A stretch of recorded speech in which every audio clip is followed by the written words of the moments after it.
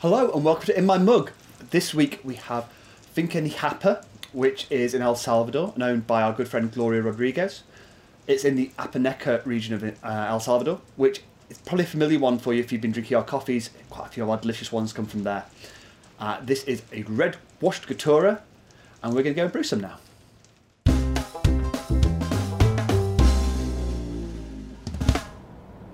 Welcome back. We're here, we've got the coffee ready to drink now. This is the red Caturra from Ni Hapa, which we're going to enjoy, which is really unusual, isn't it, Chris? It's a very unusual varietal to find, but it was planted on this part of the farm for like a very good reason. So this particular part of the farm was only planted just over 10 years ago, and Maria actually got a loan from a bank because she wanted to repopulate it with coffee to grow it and have exciting, delicious things. So she had to look to get a varietal that was going to return on the investment, hopefully, as quickly as possible, because that's what the bank's like. So traditionally, the farm had lots and lots of Bourbon, but for this one, they planted the red Caturra. And all these years later, here we are enjoying the fruits of delicious and wonderful decision making.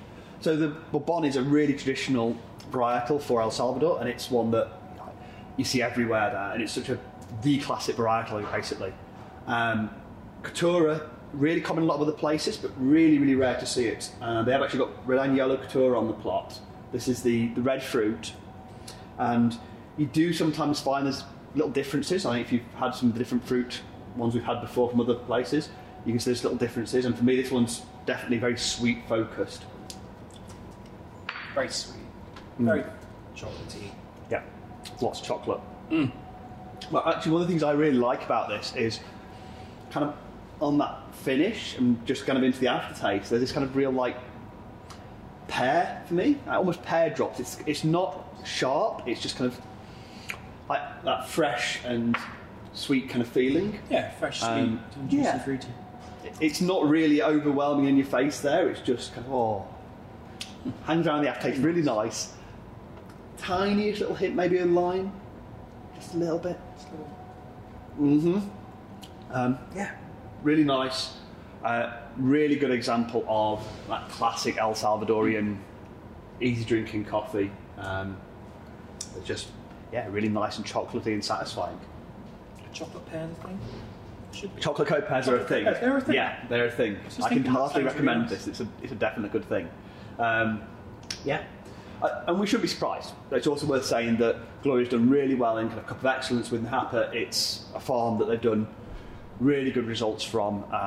So, really nice to enjoy this. And it's been a long time since we've featured it before. It's a lot of years we decided. Many years we'd be able to have from Ni Hapa. So very good to have it back. And to finish today, would you like a daft fact, Roland? Go on, I'd love a daft fact. Why is this area of the farm called Roma?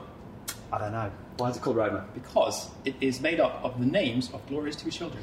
And I've forgotten the names quickly. I'm going to look up. It's Roberto and Maria. So Roberto, Maria, Roma. Isn't that lovely? Yes. There we go. Nice thing. Thank you for joining us. Remember, life is too short for bad coffee.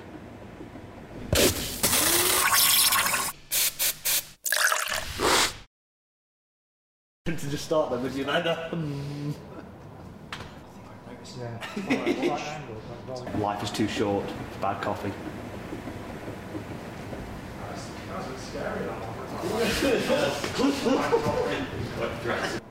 Ready whenever you are.